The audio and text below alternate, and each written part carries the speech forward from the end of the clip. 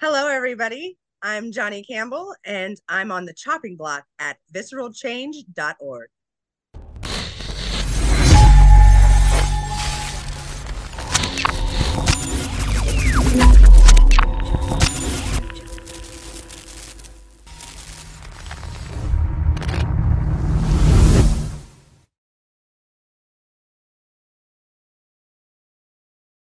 Welcome back, everybody, to this episode of The Chopping Block. As always, trying to bring you some of the best minds in the world of DEI and also introduce to you all how DEI very much intersects with all that we do. I am here with a wonderful guest, a special guest, somebody who is right here in Tucson, Arizona with me. So you'd wonder why we weren't in person together, but down for consistency, we're just going to keep it at a distance. I'm here with my good friend, Jonni Campbell. Jonni, how are you? I'm good. Thank you so much for having me on the chopping block. I'm so excited to be here.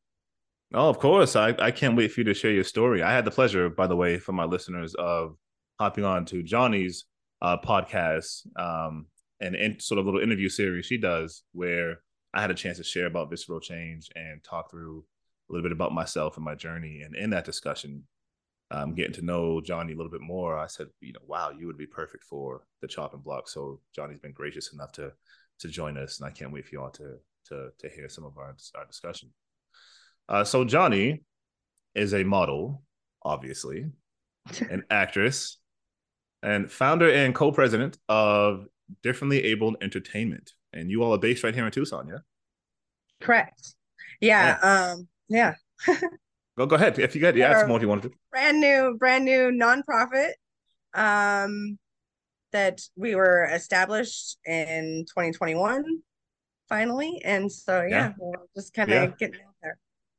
Good, yeah, and I'm excited to talk more about DAE, sort of its genesis, where it comes from, and sort of the vision. But first, let's get to know Jonni a little bit.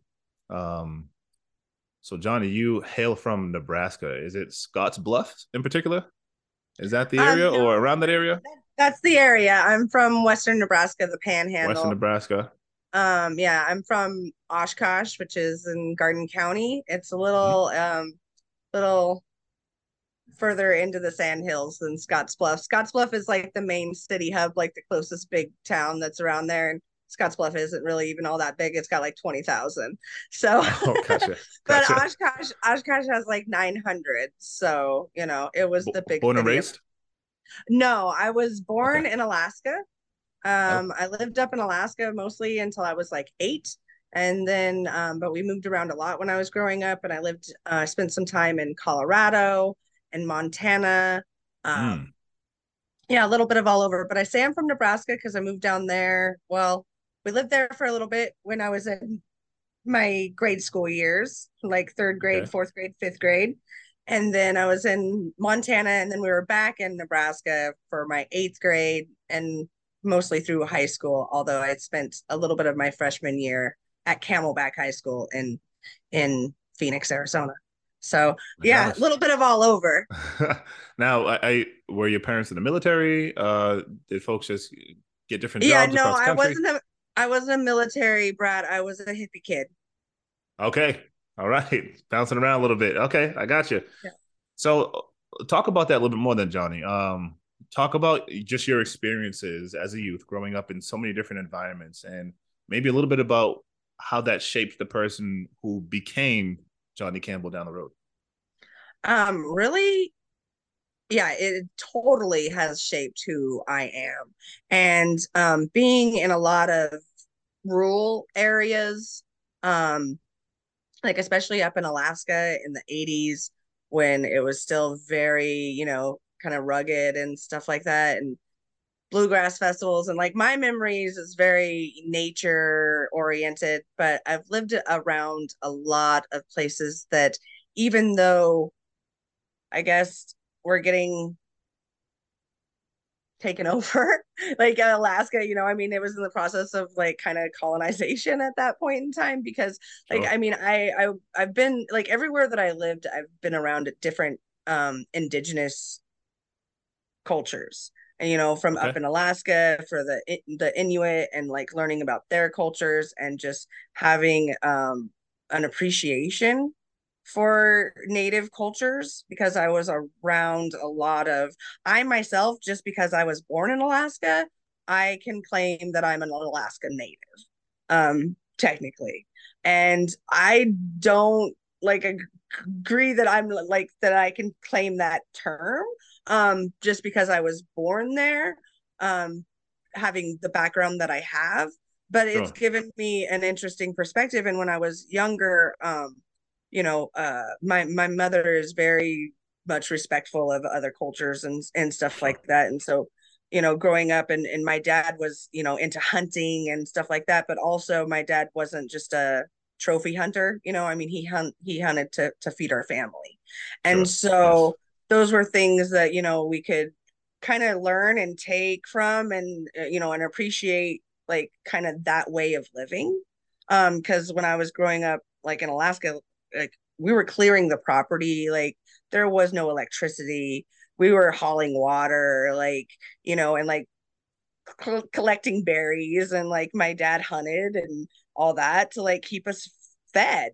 I mean, you're Yeah. up in Alaska, and there wasn't, like, I mean, not that there wasn't any stores or anything like that, because there were, but still, like, if you were out kind of out in the boonies a little bit, like getting to that stuff wasn't always that easy. And so No, you I can had to imagine. like really learn survival. And so that was my younger years of growing up, was kind of like living, like now they kind of call it like living off the grid.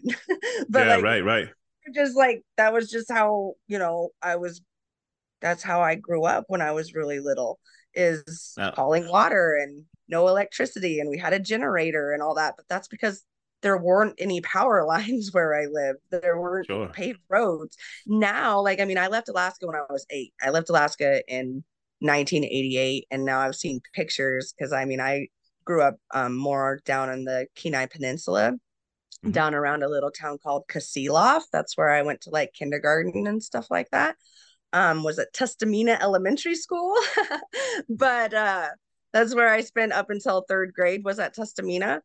And now I see pictures of the Kenai Peninsula, and like I remember that highway between Kenai and Anchorage being like 2 lane and just really crappy. And I think now it's like a 6 lane highway or something, you Yeah. know. And so, Mm. and I haven't been back to Alaska since I was very young, and so I want to take my children back, and I want to see it and see, but it's also, I don't know, it's just interesting. And that's given me a perspective, as far as I've just lived in a lot of places. And then in Nebraska, there's the Sioux are all around there, the Lakota and the Ogallala. Like down not far from Oshkosh is Ogallala. That's a city that's named after the Oglala Sioux that Sure. were drove away from there.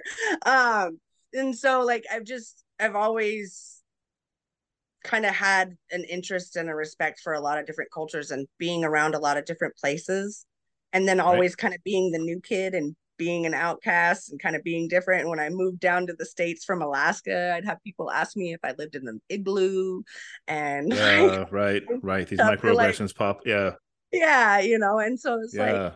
I know I lived in a house. We didn't have electricity, but we had a house. But you had a house, and so it's yeah. So you a follow up question I had, you actually sort of touched on, which was whether or not living around, in this case, so many indigenous folks or in spaces that honor, at least on paper, right, the indigenous culture, if that impacted your understanding of culture. And it sounds like it did. And feel free to expand on that a little bit. My other question I wanted to ask you was sort of the ways in which you all lived off the grid, as you sort of named, as it would be the language today. Um, did your peer group, did your friend group, did it mirror that? If I were to meet your friends at that point in time, would they also be folks who lived off the grid? Or, um, so I guess the question I'm trying to ask is, uh, I'll pause. I'll come back around. Let me ask you that question. Your friend group and folks you find yourself surrounded by, were they also very much off the grid, or was it a nice little eclectic group, or how'd that show up for you coming up? It was pretty mixed when I was a kid, because yeah, at the time there was a lot of, things that were getting built and stuff like that. I mean, Alaska at that point had only been a state for like 20 years, not even like so when Yeah. I left, it was made a state in 1959. 19, Yeah. yeah, and so like all of these roads and electricity and all these things that people were building, you know, that was just starting to really happen.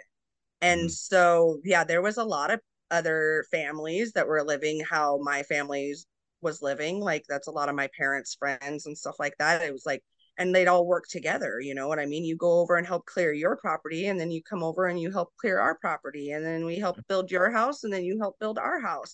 I remember seeing like at least 4 or 5 houses get built when I was growing up, like, and that my Right. family helped be a part of building, and like the properties, like cutting down the trees, clearing the property out to nothing to be able to build a house, you know what I mean? And you think of, you can't just, it's not like when you come to Tucson and you find an empty lot, or even out in the Right. desert here where it's just kind of, I mean, there might be cactuses or whatever you have to clear out, but Right. no, this Alaska, forest that they're Mm.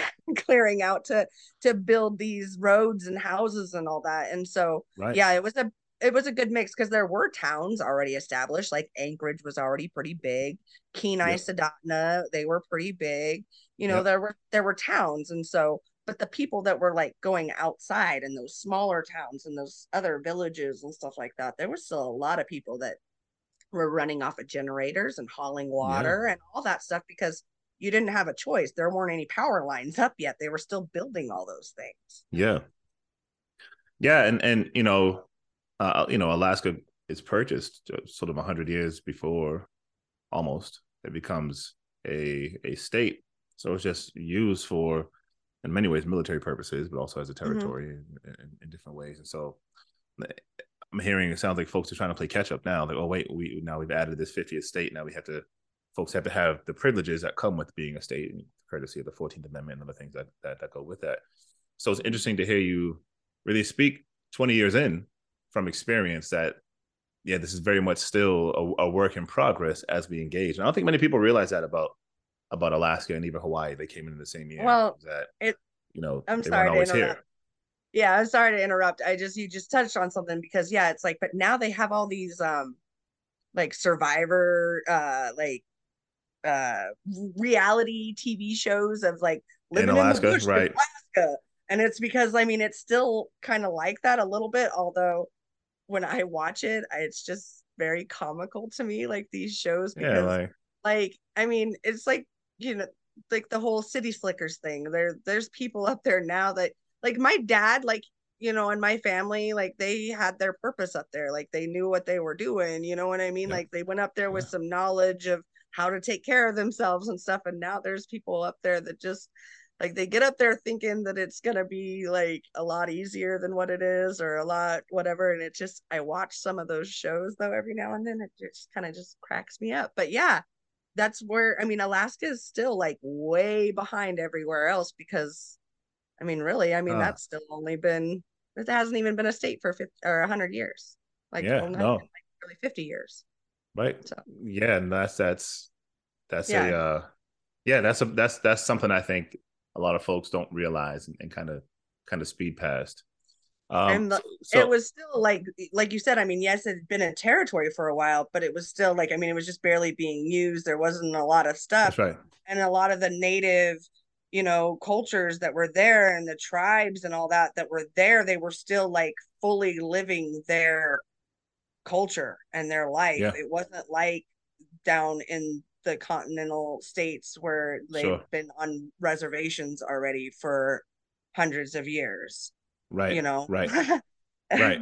And so there's that dynamic too. It was very different. And I remember growing up, like, they were still, there was fight back, and standing up against some of the stuff that they were trying to bring in because, technology and all that, but like the oil platforms and all that. And I Mm-hmm. remember just hearing a lot of stuff about it because, like, on my mom's side, they're very hippie-ish, okay? And so I had my Okay. aunt that was very much always like, save the wells and no oil and all that like 80s like raw that, was going on. Like that's what I grew up with on like that side. And then I had my dad who was the welder and the guy that was getting the jobs, building the oil, platforms and stuff like that. My dad, had a part in a lot of that stuff going up. And so it's just I got to hear both sides of the argument Yeah. growing up, and it gave me an interesting perspective. Yeah. Yeah, for sure. Um, so there's certainly right an element of class at play here where you don't have access to right, you're out from a generator. You said you didn't have electricity. You talked about the wells, which indicates level of water and access to that. So there's a class discrepancy here at play where you don't have access to those privileges in the same way as maybe other white folks in Alaska might have had access to those privileges and other people in general. Um, did you ever find yourself as a kid, especially in particular? I know you said your parents sort of identified more sort of the hippie movement, and so maybe they saw the world a little bit differently in terms of what satisfaction looked like and what happiness was. Did you ever find yourself saying, why me, why us, why don't we have electricity and all my other friends do? And did you find yourself a little challenged by that, disgruntled, or did you see this as this is the way of life and this is how I sort of interpret the world as I move forward? Yeah, like well, I mean, because like we had a generator and stuff like that, so it's not like we never had any electricity. It was just we had to use it sparingly Sure. and stuff like that. But like, yeah, going out to the outhouse at like 3 o'clock in the morning in the wintertime in Alaska, that's not real fun. It's like, Right. oh man, I really wish we had a bathroom right about now when you gotta sit your butt down on that outhouse seat. Woo. But but my dad, like he ran a heater out there and like it was low on the generator, and and so he got it to where it wasn't so bad. Um but but yeah, I mean, I didn't like I said, there were so many other people that were doing the same thing that yeah, there was other ones, and it wasn't really until like when other kids would point it out. Like Right. Yes. that's when I was, and as I got older, and because I mean, I did a lot of secondhand store type stuff and all that. And so, and they're in like the mid 80s when like name brand things like really started becoming a big issue, Mm-hmm. in like the late 80s and stuff like that. That's when other kids would bring it to my attention that like I was subpar or whatever, or like I was a thrift store kid and Mm. or whatever, instead of like I didn't go to JC Penney and get my stuff. I Right. don't think I shopped at JC Penney until I was like 35 years old. Like, Right.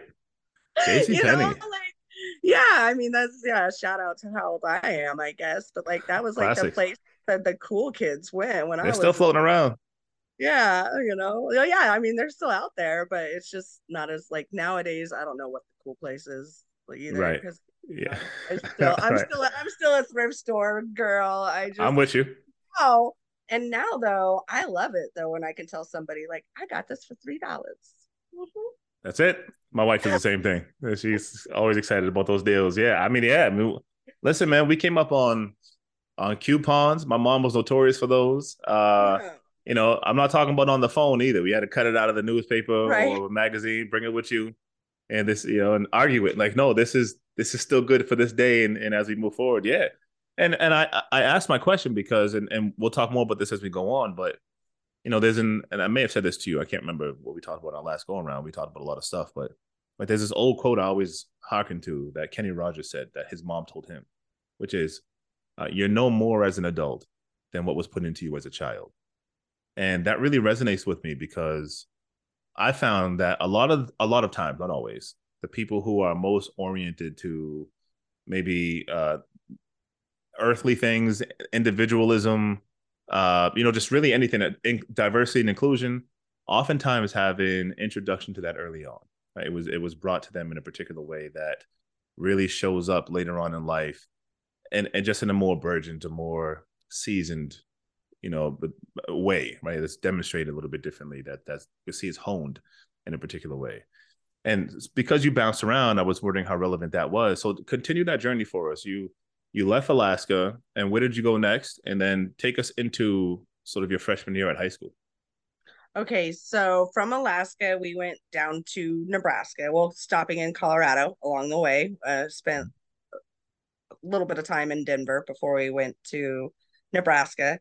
Like yeah, my third grade year, all right, I left Testamina Elementary School, and then I went to school in Denver, Colorado for a little bit, and Mhm. then I went to school in Ogallala, Nebraska for a little bit, and then Venango, Nebraska for a little bit, and then we settled in Mitchell, Nebraska at the end of my third grade year, and I was there through fifth grade.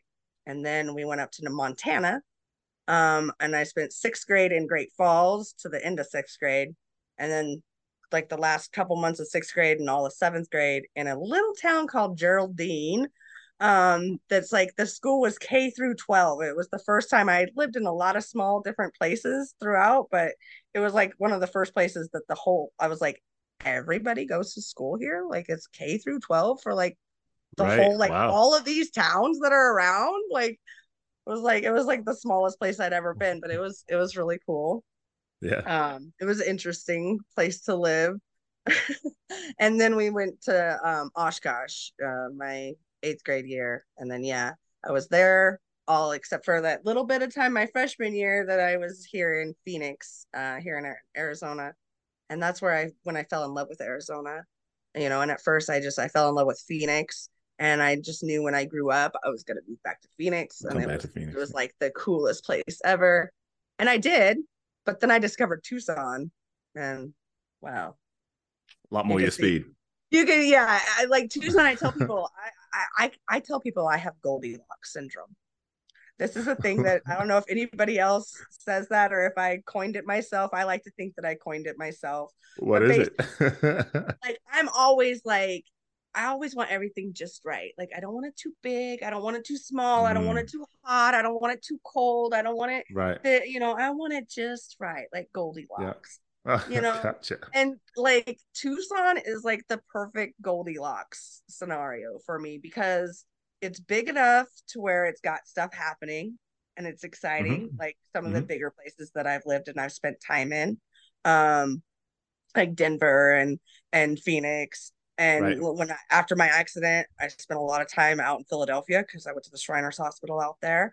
And so like these big cities, but then it's got the heart and like the kind of feel of like those smaller towns that I also grew up in and love, like Oshkosh and all these the small knit, tight knit communities that Hmm.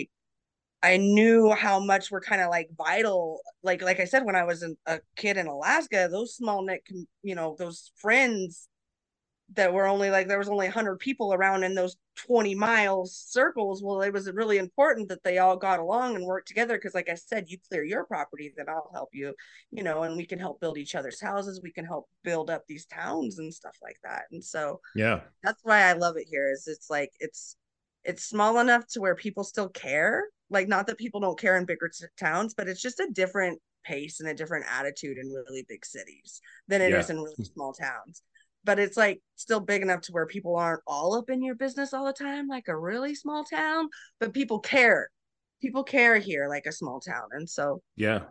Yeah. Yeah. I agree with that. I mean, being from Boston, which is a major city without a doubt, much like the ones you were naming, everything goes really fast. And from there, I lived in full time elements in this way. I lived in North Carolina, which is my first introduction to really honest space and greenery that shows up differently. And, I wanted to go to Dunkin' Donuts being from Massachusetts. That's what we do. And Dunkin' Donuts is, I mean, any turn, every gas station is a Dunkin' Donuts. And even if there's not a gas station, there's a Dunkin' Donuts anyway. In right. North Carolina, I had to ride about 24 minutes just to get to Dunks one time. And I was like, wait a minute, that's uncommon. So yeah, I'm introduced to this level of space in Tucson, more spacious than that. And so it grows on you differently for someone who's from Boston and from a big city, wasn't expecting it. And when I remember actually going back home one of the first few times to Massachusetts to visit family, and I felt almost claustrophobic.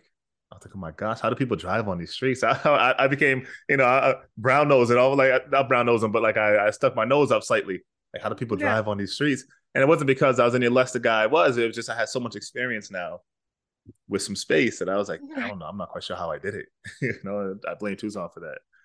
Right. Yeah, that's how I felt when I first went out to Philadelphia, because that was my first experience of like the East Coast big cities. Like I'd been in Anchorage, I'd been in Denver, I've been in Phoenix. Like those are all over here though, where you like you said, you have space. When I went out Yep. to Philadelphia the first time and I saw row houses and all that for the first time, and I was like, these people don't even have a yard. Like their house is just Right, like the right. wall, and then like another house, and then another Yeah. house. I was like, Right. Yeah. Colonial style. Yeah. hmm, Double deckers, triple deckers, as we would say yeah. back in the bean. Yeah. Yeah. You so you mentioned this, an accident a second ago. And I want to talk about that a little bit because as we talk about your journey and your pursuits, I know this because we talked before. I know you also had an interest in medical school at one point in time, or at least becoming a nurse or in this particular space. And so, share with me this journey into the medical perspective, right? This decision you had for you, and then we'll talk about maybe some decisions that had to be made as a result of maybe the accident, and what made you change your path. Yeah. Well, just a small correction. I have always been interested in performing and all that. Like the first time I was on stage, I was 3.5 years old. But Nice. when I was in high school, I like, I'll just be real clear. My dad was never really supportive of my creative pursuits. He was always one of, you need a real job. Like, yeah, that's fun to play around, but you should have a real job. And so when I was in high school, I was thinking, okay, well, I was going to go to school to do massage therapy because I've always enjoyed giving massages. People will say like I have magic hands. I'm a Mm-hmm. little bit of a healer. I'm also like I consider myself now I like some people don't believe in a lot of this, but I'm an empath and like I just kind of know like if somebody's got like a knot in their back or whatever, I can just like right there is where you're hurting, right? And like kind of and people are like, "Oh, wow." And that's just always something that I've been gifted in that sense, all right? And so I was on my path to go to be a massage therapist, but I started working very young. I was a waitress my freshman year. As soon as I turned 14, I started waiting tables. And I waited tables until I turned 16. And in Nebraska, you can get your CNA license when you're 16. That's where the nursing comes in. I quit waiting tables and I got my CNA license. I was a nurse's assistant at a nursing home, and that's when I had my accident. Is a few months after I had gotten my CNA license and was certified Mm. as a CNA. And through that training, you have to get certified in CPR, and you have to, learn first responder things, and you have to learn all of the stuff in order to get your CNA license. And so then at the time of my accident, I really put a lot of that stuff to use. Okay. And the fact that I was going to school for the massage therapy that year in high school, I was taking, instead of regular biology, I was taking anatomy and physiology. And it was December. It was right before the end of the, first trimester, because in Nebraska they do trimesters, and so like the 4 quarters they do here. It's a different Mm-hmm. system out there. Um, Gotcha. but anyway, I'm familiar with it. we were we were getting ready for our first finals basically of the year, and I'd been studying for my physiology test that was going to be on Monday morning. And this was the weekend beforehand when I had my accident. And so studying and in physiology, we were learning the nervous system and the bones and the muscles of the body. Like I had to like on a diagram name all of the 206 bones in the body and all of the muscle systems and how they all worked and explain how the spinal cord worked and and all that stuff. Okay, that was what I'd been studying all weekend. And I'm on my way to work at the nursing home. And there was a lot that was going on in my personal life. My growing up was interesting on a lot of different levels.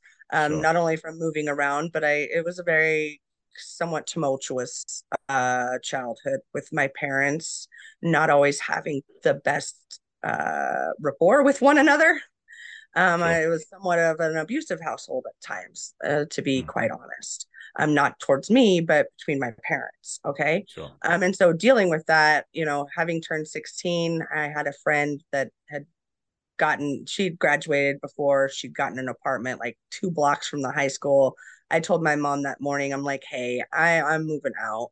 Like I had moved out once when I was 14, because of things going on in the house. And then I came back because my mom, and then yeah, I just told her, I was like, I I want to be in town. We lived 15 miles out in the country, out on dirt Hmm. roads. I'm like, I want to be in town so I don't have to, I'm working. And I was very active in school. I was in choir, I was in drama, I was in pep club, I was vice president of the pep club and president of the FCCLA. And like I was, doing stuff always and or working, and so driving, a half an hour out to my house or whatever, or at the end of the night, because I go and work out and do like weightlifting and stuff in the mornings because I was part of powerlifting. And so I do that Nice. before school, go to school all day, get off of school, have like 30, 45 minutes to like chill out for whatever till I had to be to work, and then work till 10 o'clock at night, and then drive all the way home and then study. And like that was my life, you know.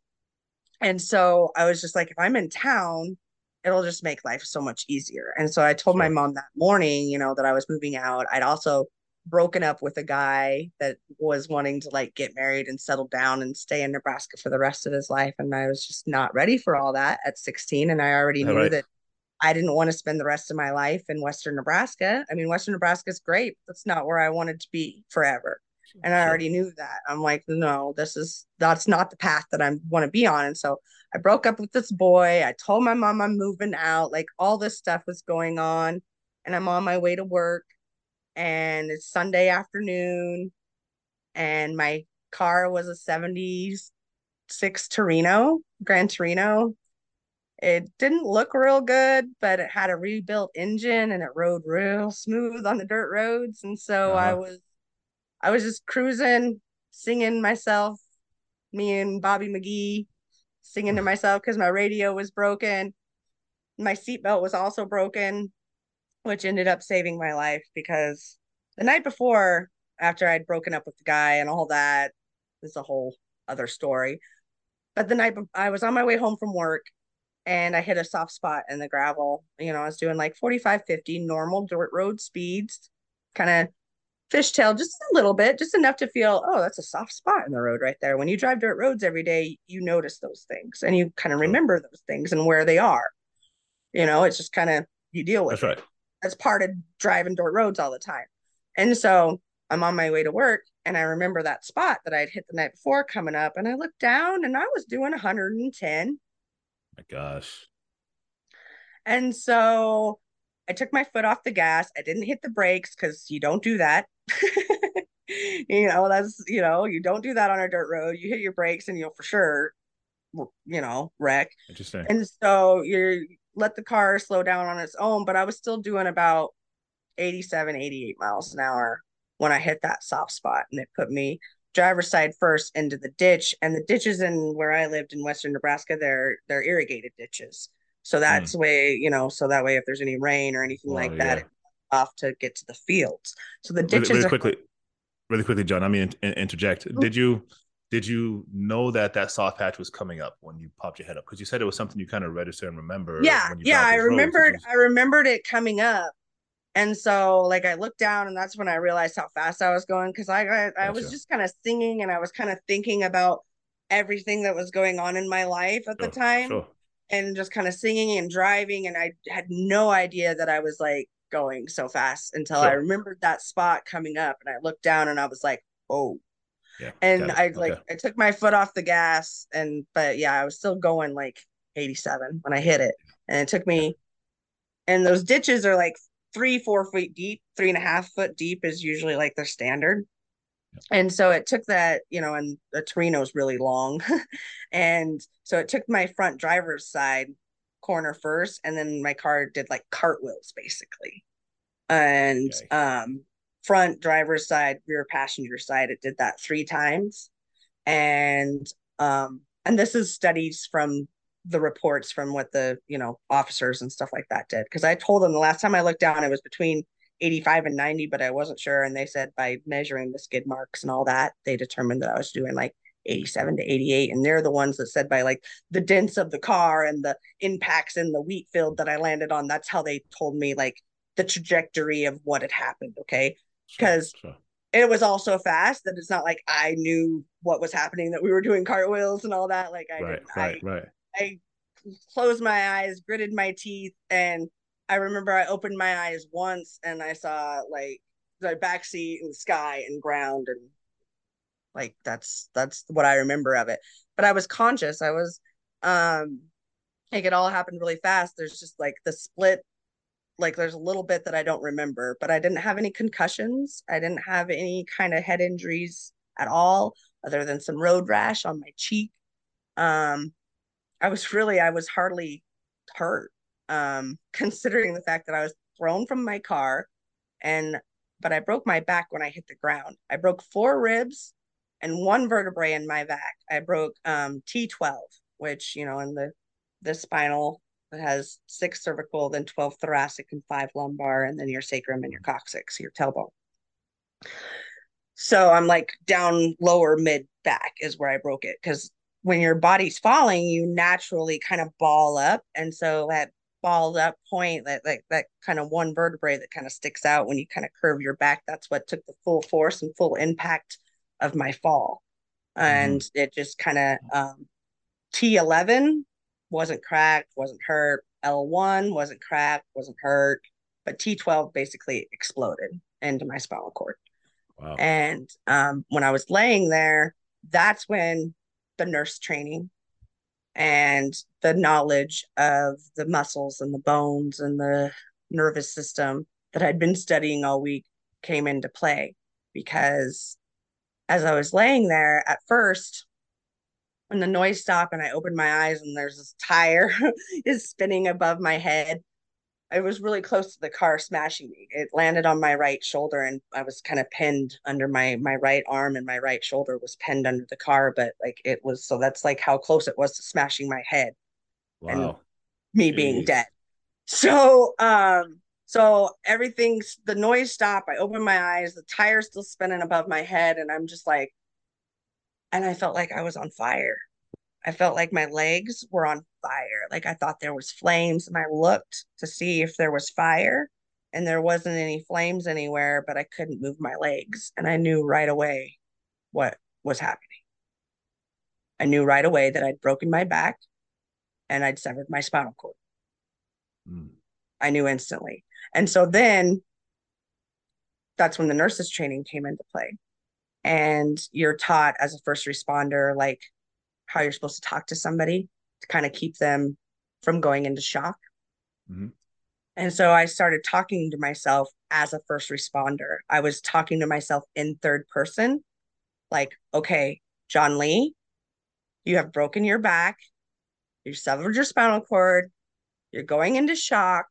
You need to remain calm as possible. Let's take a deep breath. And so I try to take a deep breath, and the car is on me, and I'm like, okay, but I can't breathe. So now what? The first thing they do when they tell you, if somebody has broken their back or broken their neck, don't Don't don't move. move them. Right. That's the first thing they teach you. But I'm trying to remain calm, and this car is on top of me. And so I'm like, okay. And I get kind of shoveled, because luckily the wheat field that I landed in had just been tilled, so the soil was soft. It had been worked recently. Um, so I was able to kind of like, the ground was soft enough, so I was able to kind of like shimmy out from underneath the car, but then I was still like pinned up against it, and I still when I tried to take a deep breath just to kind of calm down, like I felt like I couldn't get that breath that like I really needed. And so I'm like, at this point, I'm still 7 miles out in the country. The closest house is a mile and a half away.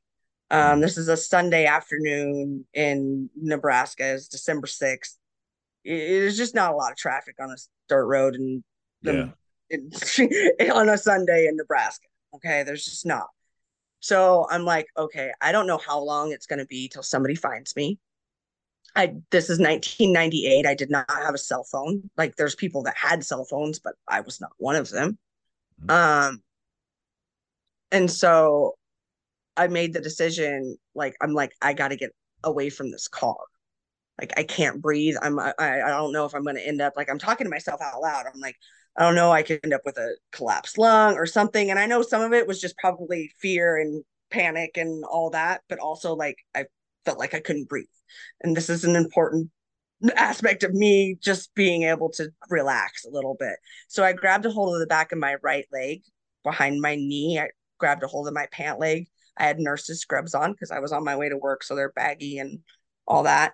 And so I grabbed a hold of my pant leg behind my knee and I rolled over onto my stomach, which I probably did more damage to my back.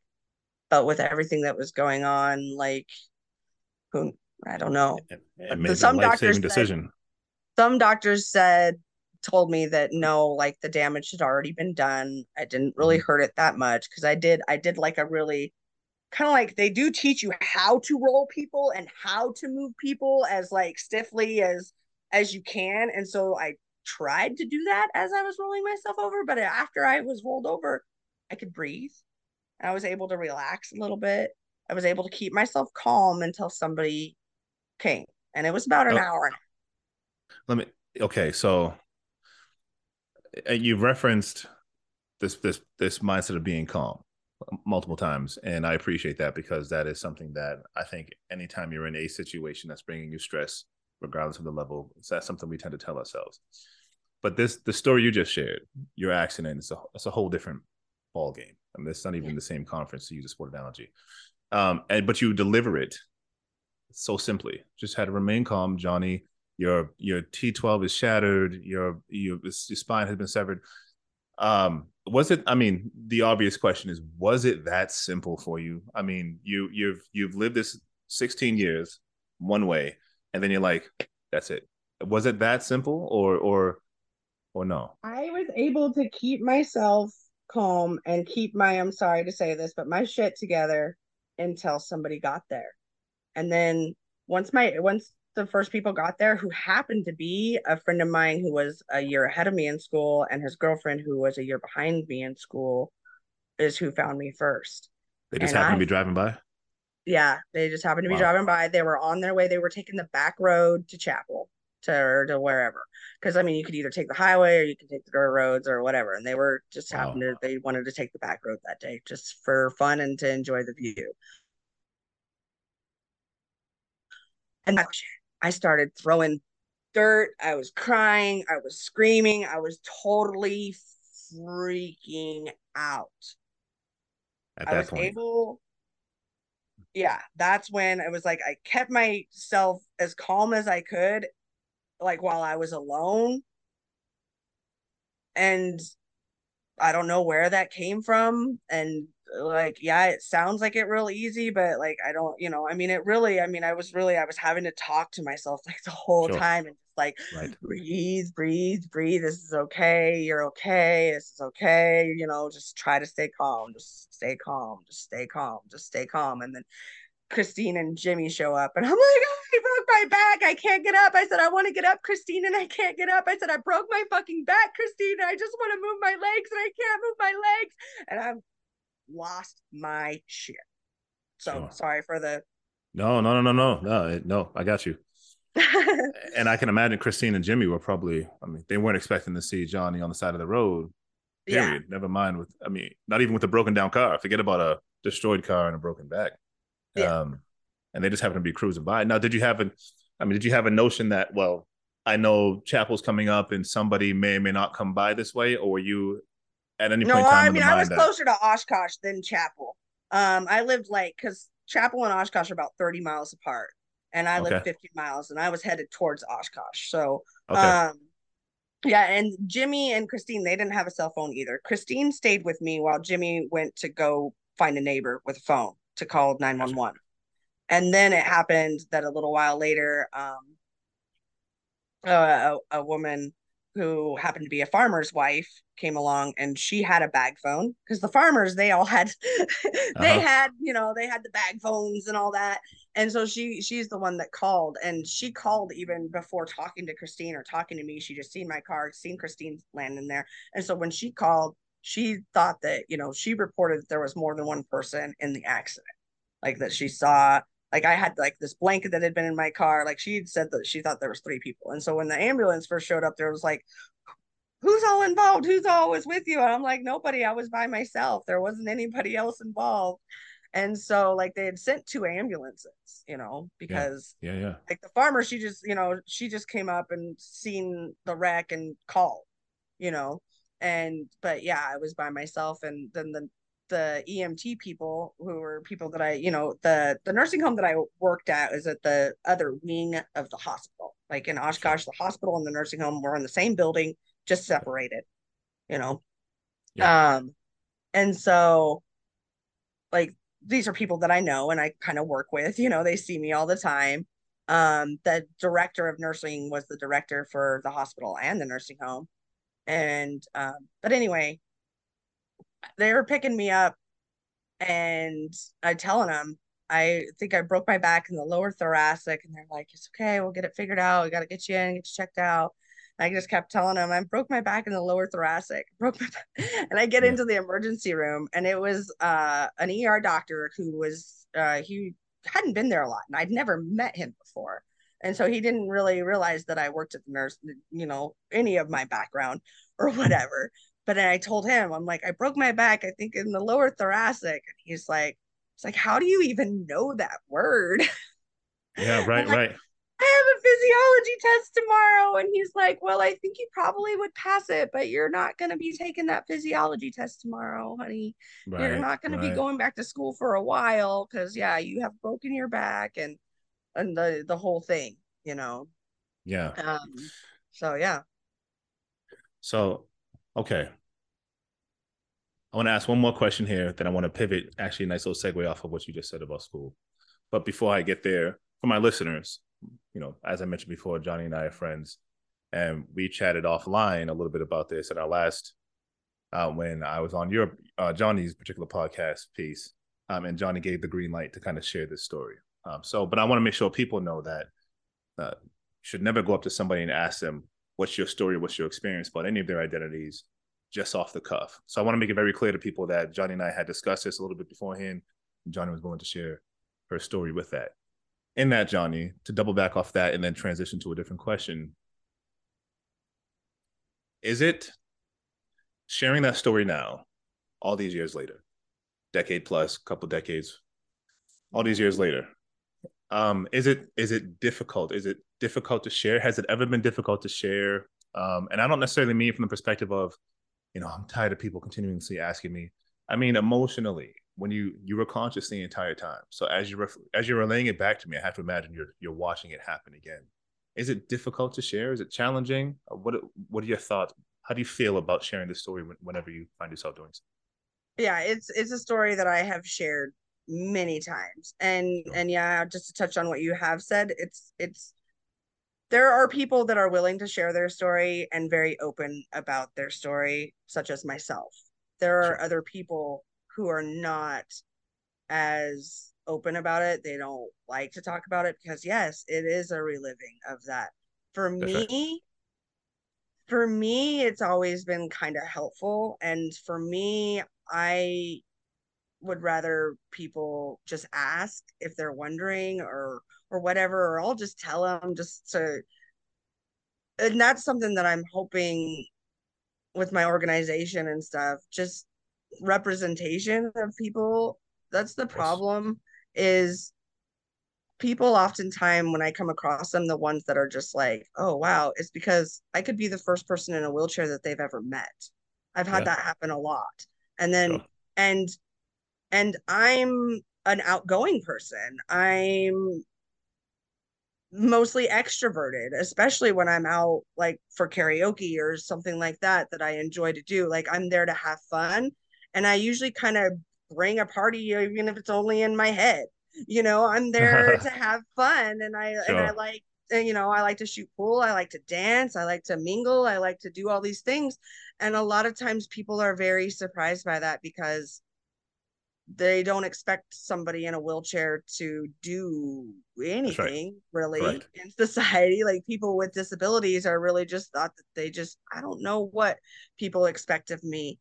I know that a lot of times though, just from their reaction and their is they don't expect me to be how I am. That's And right. I've always been this way. And that's one thing that being in that small niche community of Oshkosh at the time of my accident was really amazing for me Mhm. as far as the support network for my family, the support network of my school. Like, I mean, some of it I felt was kind of fakish because, like, I was never like one of like the popular kids, you know what I mean? But then, kind of Mm. after my accident, I kind of was there for a little while. But it was also like, but people cared, you know what I mean? I didn't feel that it was fake, although part of me was like, this is kind of weird that like this person was never talking to me last year, and Right. Right. now they're here trying to help me. But I didn't feel like they were being fake, you know what I mean? When I talk about these people, because um I don't, you know what I mean? Like it was weird at first. It was definitely weird at first coming from that. I'd always kind of been the outcast. I was always the new kid. And even Sure. though I'd been in Oshkosh for a few years, and Oshkosh is the town that like my great grandparents like helped found. Okay. My dad Mm. graduated Garden County High School. My aunts and uncles graduated Garden County High School. My aunt was still the secretary of the high school when I went to school. I had cousins in school with me, but I was the new kid. I was the weirdo from Alaska and that had lived all over the place and was like in this little podunk town that I thought like everybody was stupid because it was so like 20 years behind everything else. And I'm like, Right. and so I never, like, I was always part of like the outcast crowd in school. Not that I didn't mingle with everybody because I'm a mingler. I can have friends. I had friends that were jocks. I had friends that were preppy. I had friends that were, but not really like my really close friends. They were all like the misfit geeks that everybody picked on, like me. Mm. Mm. Mm. Mm. Like that was Yeah. my niche. And then after my accident, then everybody cared, and everybody cared, Right. and Right. Interesting. Right. Right. and it was, and at first I thought it was fake, like at first. Looking back now, like I can see the genuine care that they really did. Like it just kind of, it shook them to their core, but then it wasn't, and then after my accident though, my oldest son is named after a very close friend of mine that not even a year after my car wreck was in a car wreck. um Himself and three other kids from our high school, and he was Mhm. killed. The other Mm. three survived, not without injuries. None of them were paralyzed, but the one girl did get some severe concussions and had, migraines and had other issues from that. The one kid's feet were severely burned, and he had to have skin grafts and stuff like that on Wow. his feet. Wow. Like, so they were all came out able-bodied, but still, like, it's not like they unscathed, you know what I mean? Sure. Yeah. Yeah. And Yeah. Yeah. and Jasper was killed instantly, and that's who my oldest son is named after. And then it was after that that like people really, I don't know, it was a different, not only could I connect with the kids from the accident, that the survivors, and I became closer with them, but then just everybody in the school, not only were they rocked, you know what I mean, like they got rocked, and then you know and it was just the shock of like your life can change in an instant is what they got with me. And then a year later, they got the lesson of not only can it change, but it can end in an instant. That's right. And so it gave the kids in my high school, I'm going to get all gushy a little bit. I'm a gushy type person, a different perspective, I think. Sure. Sure. And I think You want to pause, Johnny? Oh, sorry. No, it's okay. I just No, it's okay. I'll talk through it because like I said, I'm a gusher and I just want to be real. You sure? Looking back, I don't see it as being as fake as what I initially had felt that they were being. Mhm. It's just they were trying to process it too, of like the shock of the change and then the shock of the loss. And even like even through me though and through an injury, like they teach you, like you go through like the stages of grief, like the 6 stages of grief. Was it Sure. six? I think it's six. It always Anyway. changes. It's seven. I saw 10 Yeah, one I point in don't know. time. It was Yeah. five, six, seven, however many stages of grief. Like you go through that,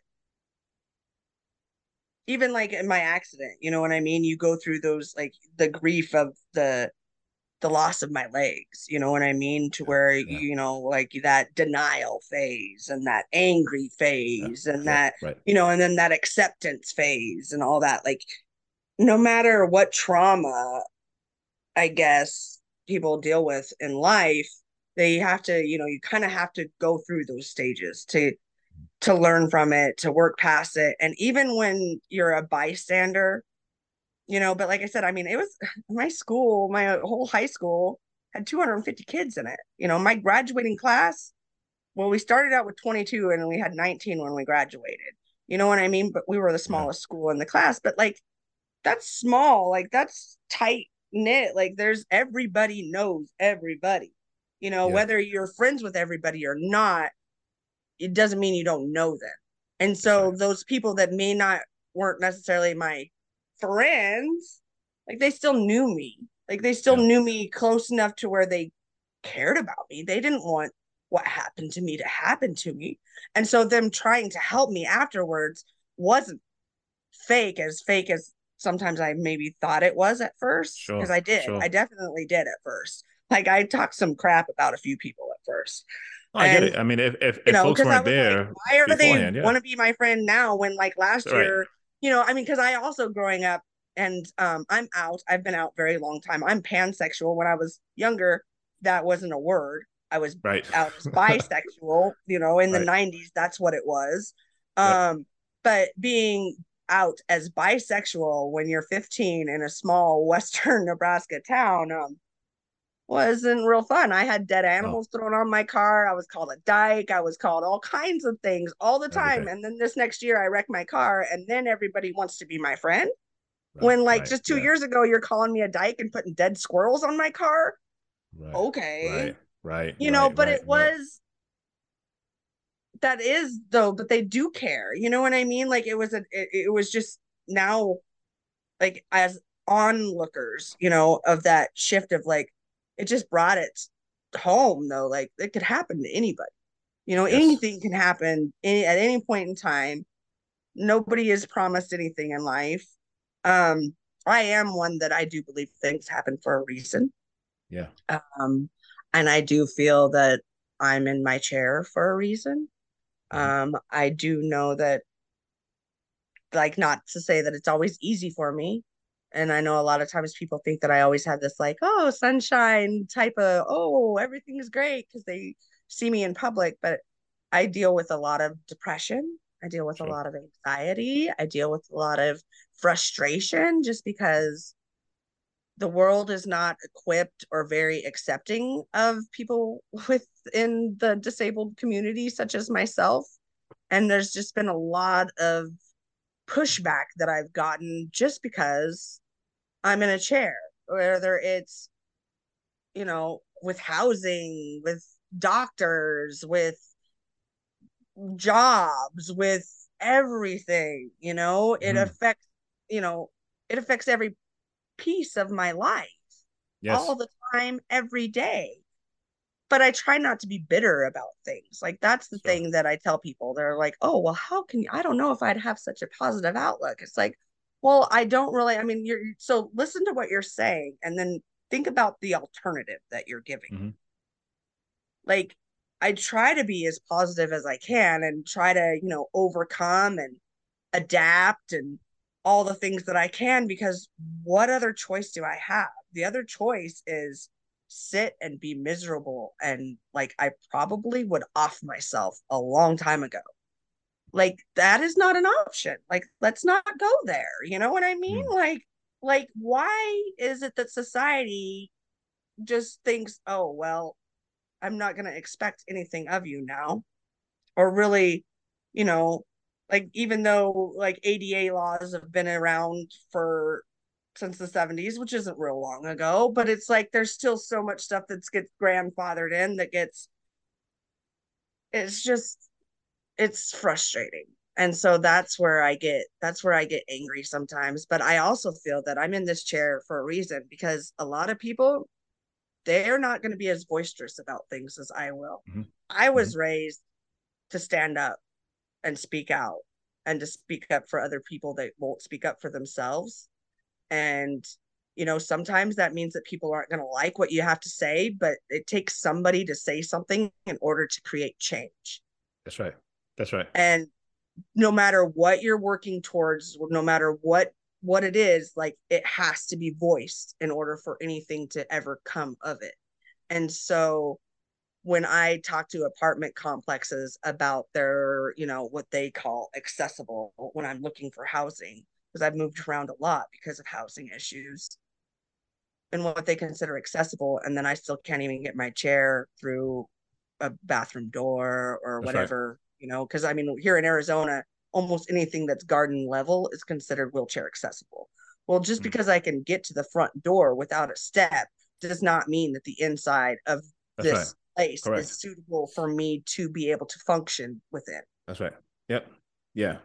Let me jump in really fast, Jonni. Sorry. No, no, because no. I everything you said was going to be a part of the next question anyway, and so I wanted to get a little bit more out of it, and I was trying to figure out which one to jump into.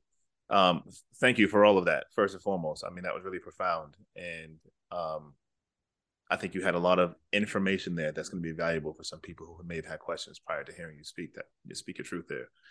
I wanted to ask you. I have a couple questions here I want to ask, but I'm going off of what you just shared. Let's go with and I can infer some of this from what you just said, but I want you to put it into your own words and you can repeat some stuff or go in a different direction. First off, inclusion. A lot of people don't really know that term, and in practice academically comes out of the disability community, out of disability studies. Inclusion around things like universal design, um, critically examining what you just named. Just because I have access to the front door doesn't mean I have access to the bathroom or some things that are inside the building. So inclusion has a strong space within the disability community because that's really where it's birthed out of, at least on paper.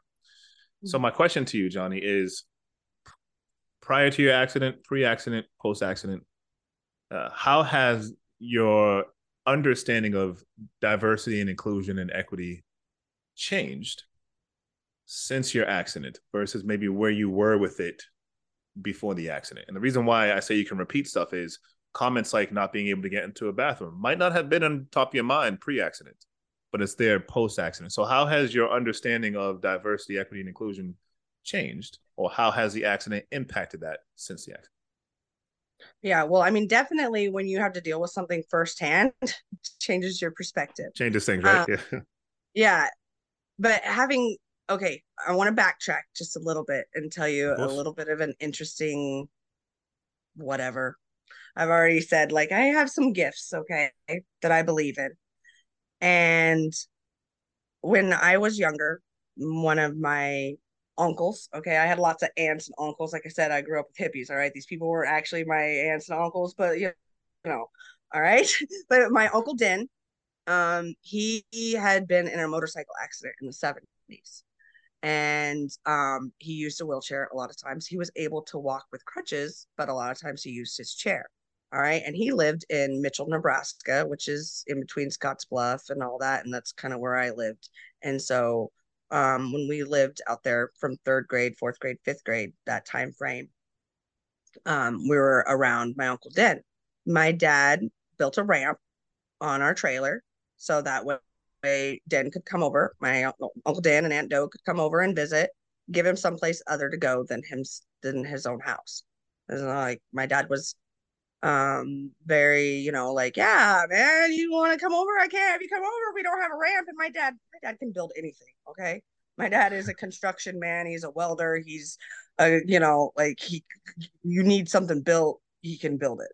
All Got right. you. Yeah. So, he's like, oh, build a ramp. And so he built a deck and a ramp onto our trailer so Den could come over. And so that gave me a little bit of a knowledge. Okay. That was my firsthand knowledge we had other, I'd known other people in wheelchairs and stuff like that too when I was growing up, even in Alaska. A real close friend of ours, Cindy, she had MS and stuff, but like she would have like she had uh, sled dogs for her, and she'd have them pulling her wheelchair, and she had Mhm. them trained just like knee and high and hut and all that. Like they train, the sled dogs. She had them for her wheelchair, and so Sure. like Yeah. I knew that growing up, and I knew a, a man with cerebral palsy who was in a power chair that my grandma helped a lot growing up, and so Mm. like I'd been around disabled community, and like I volunteered with my grandma, to like I did like bingo calls, and I read to people and stuff like that, and spend time with the elderly at different stuffs. And one place that my grandma helped out a lot was called Cambridge Court, and it was for elderly who had developmental disabilities. And Yeah. so, and that's where I learned a lot about people there as well. But going back to Uncle Den and the fact that he could use crutches sometimes, and so then sometimes when we were especially around his own house, like he used his crutches, or he'd be in his other chair that he just would sit in, and his Yeah. wheelchair would just kind of be there. And I'd always hop in it and like kind of go around the house and up and down the ramp and all around, just to kind of feel what it was like, kind of play a little bit. But also he brought it to my attention one time because we were having like he was having like it was like a Memorial Day something. It was like a big get together, all right. And I wasn't going to be the only kid around. I have older siblings, but my siblings are a lot older than me, so a lot of times I Mhm. was the only kid. um but this was a day that there was going to be other kids around. And so he had his wheelchair put up, and I was like, Uncle Dan, where's your chair? And he's like, oh, I have it put up today because I don't want all the kids playing on it. And he's like, because he's like, it's not a toy. And I'm like, I know it's not a toy. I said, I'm not playing with it. I'm practicing. That's what you said. That's what I said at Wow. 9.5 years old. I said, I think I'm gonna be in one day, and I want to practice. I need to know what this is like. And Mitchell is 9 miles outside of Scottsbluff. Okay. And Scottsbluff is where I was flight for life too. And that's where I spent the first month after my accident, is up at Regional West in Scottsbluff, Nebraska. And my Uncle Den still lived in Mitchell at the time. And he came and saw me after I got out of ICU. And when I was just in my regular hospital room. And he came to visit me, and he's like, do you remember telling me that you thought you were going to be in a wheelchair someday? I said, yep. He goes, Wow. so I guess you really were practicing, huh? It's like, I guess. I was like, Wow, Jonni. so Jeez. I don't know. Like, I kind of, and I do feel that I am boisterous about things. I have stood up for things. I've gone in front of city council. I served on student council at both of the colleges that I went to, WNCC in Scottsbluff and Front Range Community College in Westminster, Colorado. I served on the student government and made both of those campuses more accessible. Made sure Nice. that like helped get like in Scottsbluff, I helped get like the buttons outside the bathroom door, so that way, like you Nice. have Yeah, buttons yeah. to open the front door, but like so you got to go to the bathroom too, you know what I Right. mean? Like there should be buttons outside the bathroom door. There should be, there was a lot of things that I helped get accomplished at the campuses that I went to, and even in Scottsbluff, I took it to the city council meeting one night. Just the fact that like I couldn't even go down, like there's blocks in Scottsbluff that it's like you get up, there's a curb cut out here, and the blocks out there are long sometimes. Okay, like so Yeah. you go Yeah. like all the way down here. and then there's no curb cut out on the other end. So then I gotta like either go all the way back down and around and get in the street, or I gotta like precariously, because I'm a chicken. I don't like going off of curbs and stuff like that if I'm by Uh, myself. I'll blame you. And and so it was like these are things that I've brought to attention. Um, and so yeah, I mean, if my purpose is to kind of help make the world a little bit more accessible and help shed a light on the fact that just because somebody's disabled doesn't mean that they're just going to sit around and not have a life, I'm all for it. Like that's what I'm here for, and I feel that in the pit of my soul that like Sure. this happened for a reason, and that I am a voice, and I might not always be the best voice because I might not always word things the best or whatever, but at least it's a voice that I don't feel there's been a loud enough one out there yet. And I Sure. don't have a problem getting loud. Good for So you. Yeah, good here for we you, go. Jonni.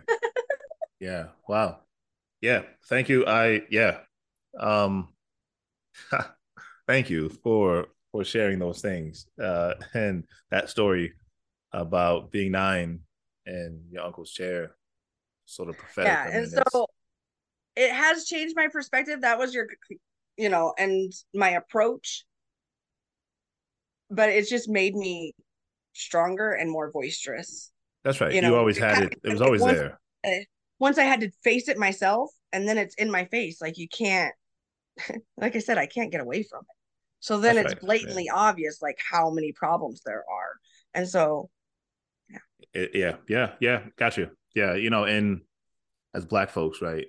Able-bodied Black folks, and just Black folks in general, but coming from an able-bodied perspective. To your point of like once you live it, you see how obvious things are. So, one of the critical perspectives Black folks take amongst each other, but also communities in general, is you're biologically Black, and then you're also psychologically Black. And to your point, it's when you become psychologically Black that you become aware of like racial injustices, systematic issues, some of these things that you glanced over before because maybe you had the perspective that everybody's equal and we're all one, even socially.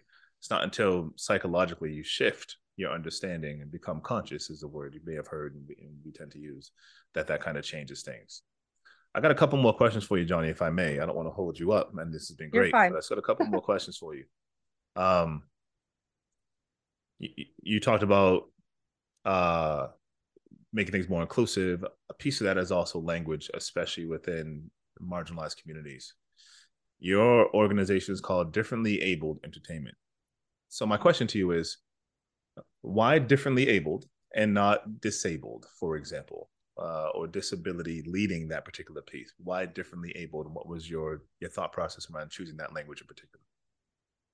Okay, I'm glad that you brought that up because I've gotten, I want to start with the fact that I have gotten backlash about Okay. the choice of that name because there are some slurs that some people consider it a slur when you're talking about the disabled community.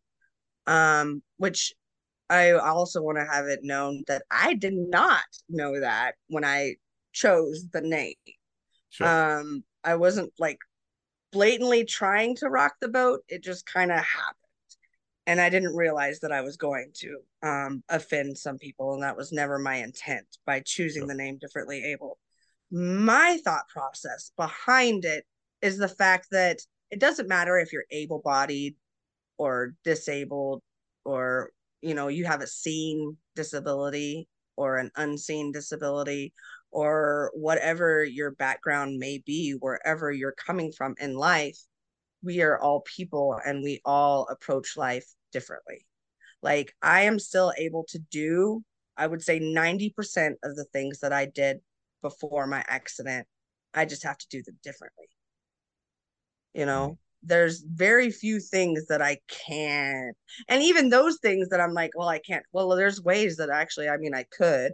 Like, I mean, I miss, okay, I miss the feeling of squishing mud between my toes, but I mean, I'm still able to stick my foot in the ground and push my toes in the mud if I so choose, although it doesn't have that same sensation, Mm-hmm. that that feeling of the oosh that I like, the gushy. Okay. So like that's what I'm saying. Like there's still, but like, and I'm not like we were really big hiking growing up in Alaska and Colorado and Montana and all these places that have, hiking. All right. I grew up climbing mountains. And so now like I can't climb a mountain, but I still like I have mountain bike tires on my chair because I like to go like I mean I have kids, we go to the park, there's lots of rocks. I do other little off trail stuff that like as hikey as I can get, I guess. Sure, sure. Within a certain, grade scale and all that of an incline. I try to do as much of that still as I can. It's not the same as when I was younger and I climbed Camelback Mountain and sitting up on top of Camelback Mountain and checking out all of the city. Like I can't do that, but I can go out and enjoy nature and find a little trail that's accessible. There's not a whole lot out there, but there's a few. Sure. And so like that's the thing is I have to approach life differently. But I Right. mean, even you, as an able bodied person, are going to approach life differently. Yeah, And another able bodied person is going to approach life differently. that's right. And that's the thing. And that's the message that I'm trying to get across is that Got it. everyone is differently able. And our whole thing is, yeah, we want more inclusion and we want proper representation because within, the disabled community, the make up 26% of the adults in America. Sure. All right. But yet we're only represented in film and TV 1 to 2% of the time, Wow. as far as the disabled community and like stuff like that. All right. But then you take that 1 to 2% of the time that we are represented, and 95% of those roles go to able bodied actors. Able-bodied people. Yeah, about to say. Yeah. So Interesting. that where I'm trying to, somebody doesn't have to have a disability to get involved in my organization, Mhm. because I do believe that we're all differently able. However, I just want to start seeing the film industry, TV industry, all of it start including people. Like if That's you right. got like just because I'm in a wheelchair, do I necessarily have to play a person in a hospital bed or have to be like Right. the Right. or whatever? Why That's right. can't I not be the CEO of a badass company? Or why can't I not be like a serial killer in some movie? Or why can't I be, That's why right. is it that these people like why do we have to only play like what they're considered disabled people have like And a no and disabled like people in a position that's oftentimes, to use the term, pitiable, right? That is presented exactly as in, we need to find some sort of sorrow for this individual. Yeah. exactly Right. it's either yeah you're supposed to either pity them or be inspired by them. Right. And that's the Right. only Yeah. role Right. disabled people. Yeah. And there's either, oh, I'm meant to inspire or I'm meant to be pitied. Why can't I just be meant to be a person like the mom on a sitcom that who cares that she's just in a wheelchair, but Right. she's like the mom in a sitcom, That's it. that That's it. happens to be in a wheelchair. Like Right. those are the things that I want to see. It's not just being represented like okay if they're doing a story that has to do with somebody that's in a wheelchair then I want somebody in a wheelchair to play them, yes, but I want to take it that next step That's right. and be okay well we're writing a movie about a bank robber. Let's say that the bank robber is in a wheelchair or is an amputee or is something like Right. why not shift it up Yes. a little bit Yeah. to Yeah. be in this Why new. is that not part of the convo? Like, why in the boardroom when we have these pitch these ideas, why is that tossed out as is people are people seeing it as unrealistic, as improbable? I mean, why? Piece of the question is, why is that the thinking? You know what I mean? Why are Yeah, we even exactly. considering And I that mean, way? a lot of it is the thinking is because that's all that people have seen. Like they haven't had a That's right. chance Yeah. to represent. And like I said, like when I go out and I'm the first person that somebody's met in a wheelchair and they're surprised by the fact that I know how to shoot pool and that I play karaoke and that I have kids and that I've done businesses and that I do the things that I do, they're just like, What? Tell me more. so, Yeah. Right. Right. and I'm not the only woman in a wheelchair that has kids. So why Right. is it so shocking to where why can somebody that's in a wheelchair or whatever play a sitcom mom? But That's have right. you seen it done yet? That's right. Yeah. Yeah. And it's not just on television, right? We know this is true in comic books. I mean, they're in fantasy. I mean, there's been a lot of fight for that. I mean, I was a big Batman fan. I can only think of one person in that entire universe who shows up in a wheelchair, and that is Oracle, who was at one point in time Batgirl. And she plays a prominent role in his life. But I'm talking the Batman universe and the DC universe. Now, there's others out there. I mean, Professor X, of course, we know from X Men. That's a whole different universe. He's a really prominent character. But your point, right? Stan Lee was I amazing. Sorry to interrupt there, but Stan yeah, Lee and yeah. Marvel were really Stan Lee was They were different. always ahead of the curve He was ahead of the curve as far as across the inclusion board. of That's right. people with disabilities and seeing people like everybody had a superpower to Stan Lee. You know what I mean? Like Well, whether you were disabled or not. Like, and yeah. that's so. Well, his whole take on X Men is really a reflection of the world in a different way, Mm-hmm, right? Race riots, mm-hmm, feminism. I mean, the whole nine is there, and so mm-hmm. there's no surprise there, right? You name me Stan Lee. But my point with that is, and I did this on a talk years ago with a good colleague of mine, Dr. Drea Letamendi, who was also on the chopping block several seasons back. Right, this notion that if there's anywhere in the world where you should be able to step away from reality a little bit, it's fantasy. Mm-hmm. But what we come to find really quickly is that the reality of fantasy, and I have a talk on this, the reality of fantasy is that fantasy is reality. That because you're in a wheelchair, even in this fantasy, you know, you have to appropriately be in a wheelchair in this way. And because I'm black, even in this fantasy, I have to be from the projects, or my past has to be riddled with drugs or violence. Even in fantasy, the one place that we should escape that. And so, yes, kudos to Stan Lee for sure. But we just wish it was even more widely represented. Exactly. Which takes me to my second to last question for you, Jonni. Um, Differently able entertainment, your mission or purpose. I found this on the website. It doesn't say mission explicitly, but it reads as one that says differently abled entertainment strives to place differently abled people in the Oh forefront yeah, of the entertainment industry by providing them a platform to showcase their talents. yeah. You were on the mock-up, not correct version of our website, the old one that didn't Oh, have our mission. That that was one's live, just so you know. yeah, it needs I've Okay. been trying to, but yeah, if Okay. you go yeah, our mission is to promote and encourage differently abled artists in the entertainment industry by producing content featuring their talents. That's technically our Okay. statement. You all heard it first. Okay, so let's go with that statement there. Thank you, Jonni. And let's get that other one. We got to get that off there. But we have your state. We have your mission here. So in that, my question to you is: talk to us about the type of entertainment. You mentioned the importance of representation. Is DAE only focused on in theater, or are you just talk to me about the type of entertainment and what you all strive to accomplish with the organization? Okay, we are trying to cross the board on everything because within the entertainment industry, especially when it comes to making movies, like you need all of it. You need writers, you need musicians, you need models, you need actors, you need all of the things to make something happen. And so that's what we encompass. Like, we interviewed you for our magazine, Seize the Day. And that's also going to be, as you mentioned, a podcast of sorts we're working on. But, you know, we have our magazine that's already been established for a while, Seize the Day. And, you know, that's where DAE, we of course. raise awareness for the marginalized causes as well as seen and unseen disabilities through that magazine.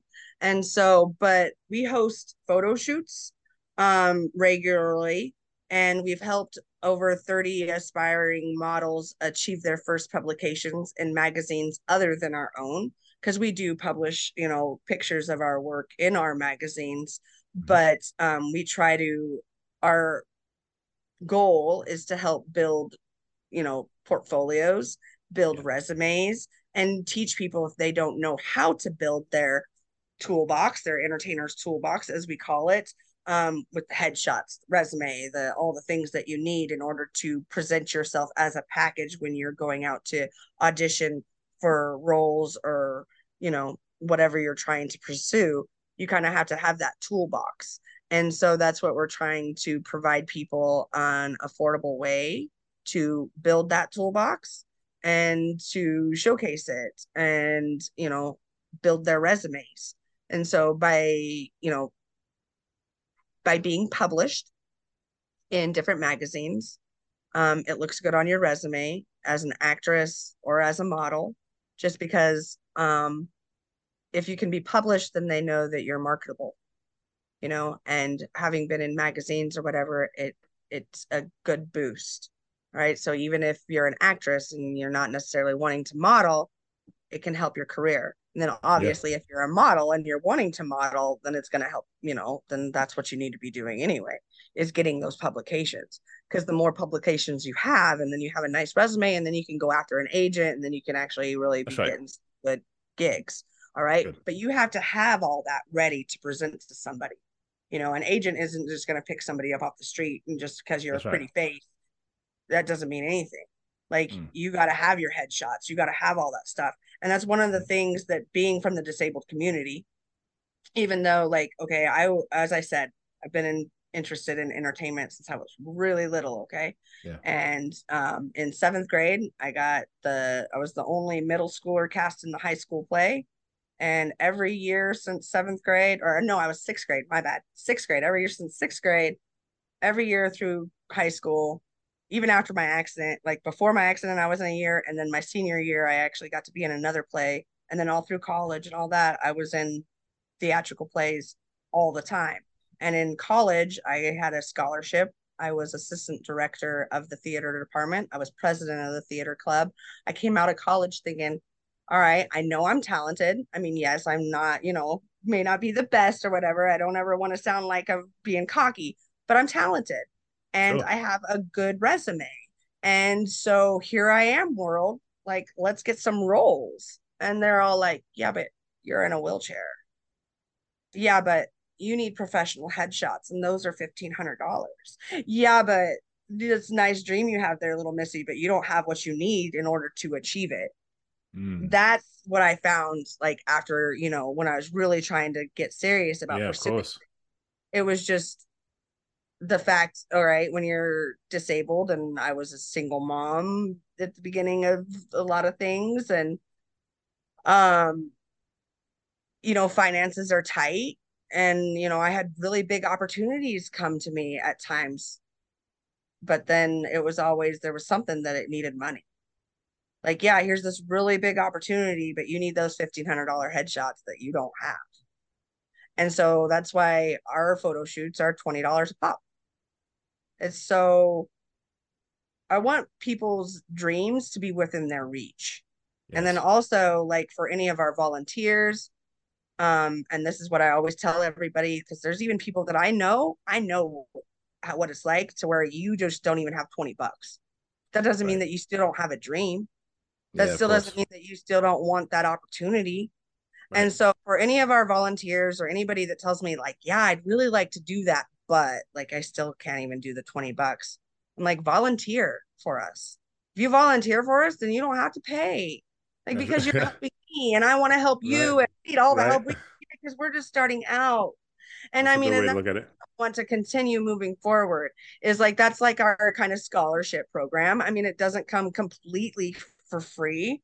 I ask them to, like we have weekly meetings and I ask people to like share our social media stuff. And it's not like really hard stuff that I'm asking, but it's like that's what I'm asking in order, I will let you come to everything for free. Yeah. Everything for free. And I've had, we have one of our models who she has been published in multiple magazines. She's got a portfolio of probably well over 200 pictures of all kinds of different looks and different themes and different all that. And she has never paid us not one dime, Wow. not one dime. And that's because she helps, she's a volunteer and she works hard, but this is somebody that has developmental issues, you know, and, is she's one of those people with unseen disability, Yeah. like people look at Yeah. her and they think that she's okay, but she's deals with some other things and Sure. stuff. And so I mean, those are the people that I want to help. I mean, but this is a person that is very talented and very, you kind of have to be very clear with them about like, this is how you have to do things, because a lot of people with developmental disabilities, you have to talk to them and approach them differently. But Sure. it doesn't mean that she's not capable of still That's right. being a vital part of our organization, That's right. you know? That's right. And so I give her jobs that I know like she enjoys and that she loves, she just loves to be a part of it, but she can't afford, like, she lives on a disabled person's, that's strictly disabled, because there are people that are disabled but yet can still maybe do something on the side. Like, she's not able to do that, and she, because of the housing situation and all that, like, basically, I mean, she don't have nothing at the end of the month. So Right. those are the people Wow. that, and I know what that's like. I've been there personally, like, to where the one thing standing between me and my dream is some money. Like, okay, and I know, yes, the money makes the world go around and all that, but, like, I just, especially, I mean, people within the disabled community, and not to be like, want, but I mean, God, we already got it hard enough. You know what I mean? Like, we're already Sure. dealing with Sure. whatever it is that we're dealing with.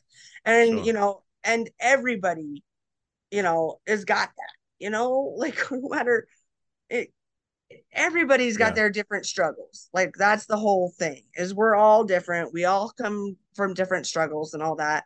But I want to be able to help those that have that dream, that the world isn't out there to help them Mm. at Mm. all get towards Mm. their dreams.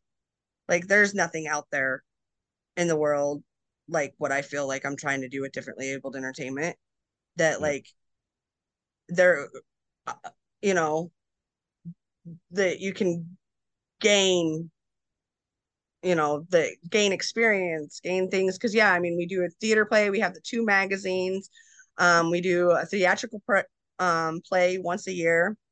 We're in post-production for one film that's already done filming. We're in Nice. pre-production for another film that's going to be filming, um hopefully this fall. We're working on still trying to gain sponsors and all that. But our movie that's in post production, In Terror, it's premiering at the Loft on May 7th. Get your tickets. Nice. Any left? And they're Shoot going me fast. a shoot me a text on that or a message. This way I can lock that in. Yeah, because it's gonna be good. The trailer is on our website, which, just so you know, not the one that you went to, our new Yes, I website know that now. I've been working on. Yeah, because that's a Wix one that was started with who was my co-founder. But now, I mean, he's been very busy with his acting career, and so has stepped away from differently abled entertainment. I do have a new vice president, but I am now just considered the sole founder and Sole president. founder and Yeah. president. Just, there's been some shifts in the last couple years, since things had first started out, and that website was when we were first starting out. And then it Sure. was just kind of like, oh, and then I didn't even know it was still active. So there we go. But our new one is our day, like OURDAE.org. Okay. Okay. Yeah, and Uh, on there, we have all of our events listed. We have our merch on there. We have ways for people to contact us if you want to volunteer, if you ourday.org. want to model, if you want to take pictures. Because that's the thing. I mean, we want to help promote artists on both sides, like whether you're behind the scenes person Yep. or in front of the scenes person. There's this one meme that I share almost every year because it comes up, and it's been coming up in my stuff for a while. But it's a picture of an iceberg, all right?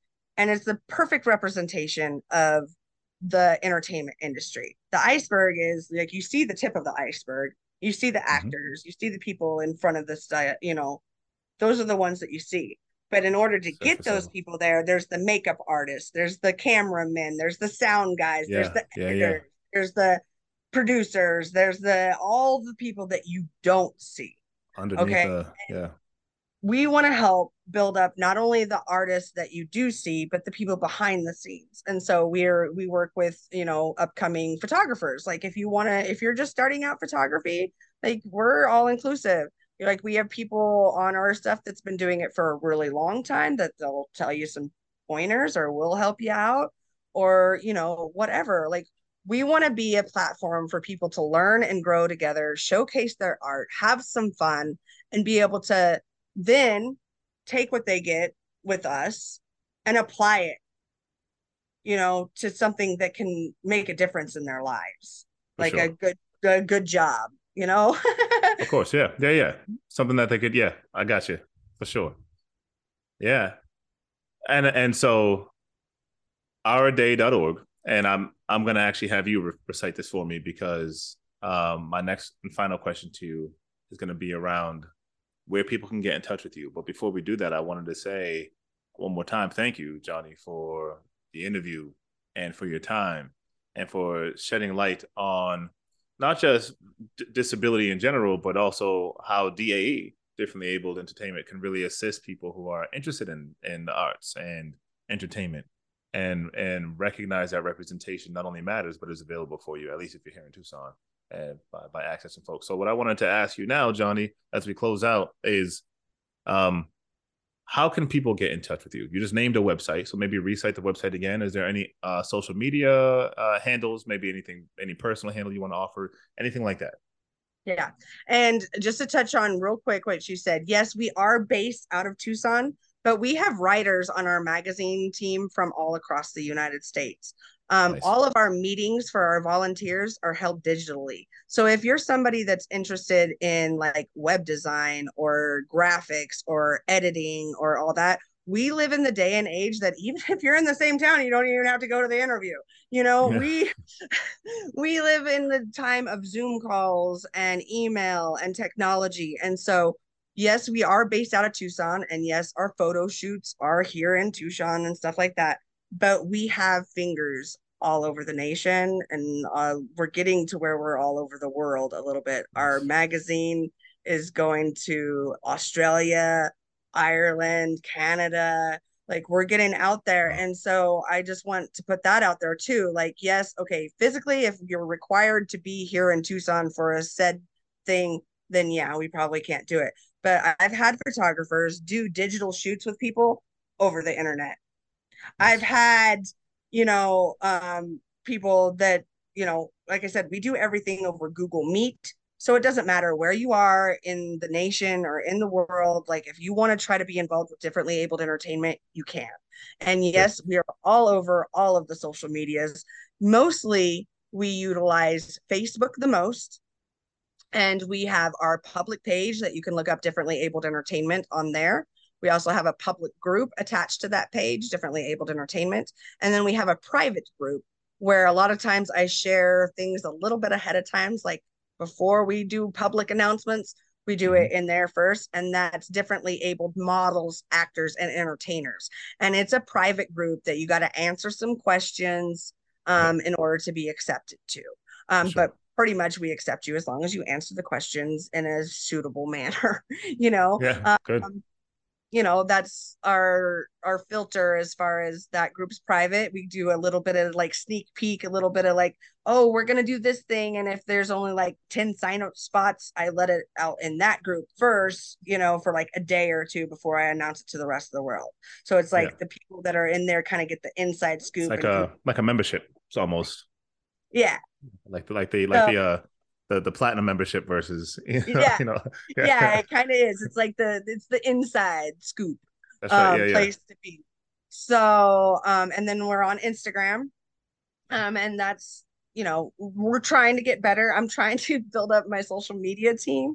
A lot of things I do have volunteers and stuff like that, but I'm learning to delegate, and I'm learning how to have people try to encourage people to do the jobs I delegate to them, considering that they're all volunteers and there's no Right. really any kind of consequence or anything like that if you don't follow through. Uh-huh.